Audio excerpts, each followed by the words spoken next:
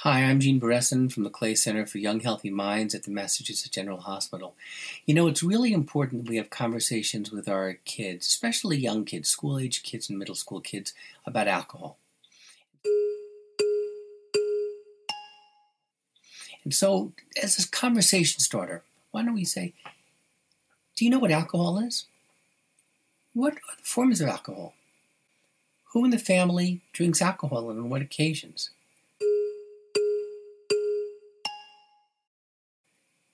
Do you know what alcohol actually does? Have you tried any of it yourself?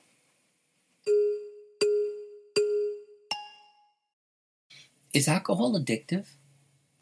What is an addiction in your mind?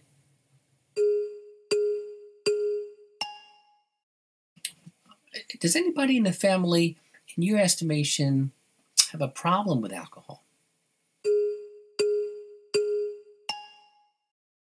You might also ask at the very end, do you have any questions about alcohol or its use? So these are some ways of beginning to kind of open up the door to seeing what they know and what they wonder about it.